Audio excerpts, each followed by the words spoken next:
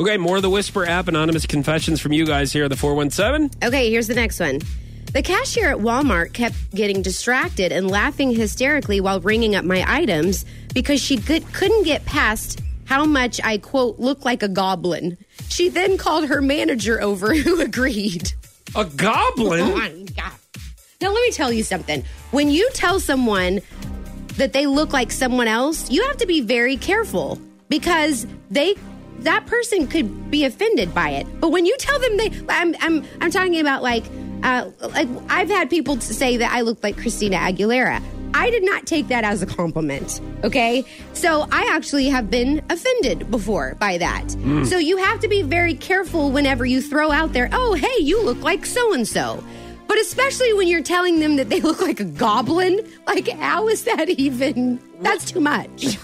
Yeah, you're blatantly making fun of that person. Yes, and then you call someone else over to agree with you? Yeah. That's not okay. I mean, like when people call me like the equate Ozarkian version of Liev Schreiber. Yes.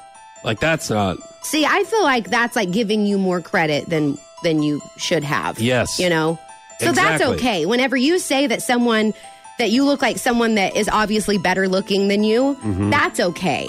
You know, like if someone told me I look like Angelina Jolie, I would be like, oh, that's sweet. Okay, Thank you. But you never know if that could be an insult to some people because they wouldn't like Angelina Jolie. So they'd be like, no, thank you.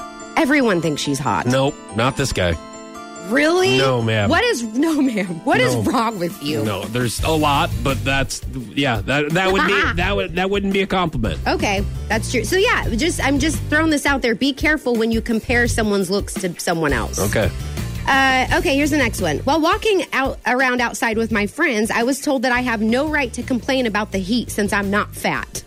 30 minutes later, I had sweat. That's a rule? Yes.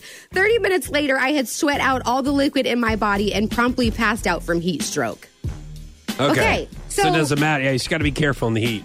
Doesn't matter the weight. Yeah, it doesn't. I mean, because you like smaller people can sweat and get hot too. Like I sweat like a man. Yeah. I mean, I'm telling you, That's it's coming hot. out of every pore, everywhere. Yeah. So, you know, that's not fair. It's to actually, say that. I mean, it is nice for people like me because I try to sit out there and use the heat as a sauna and try to sweat That's off true. the weight.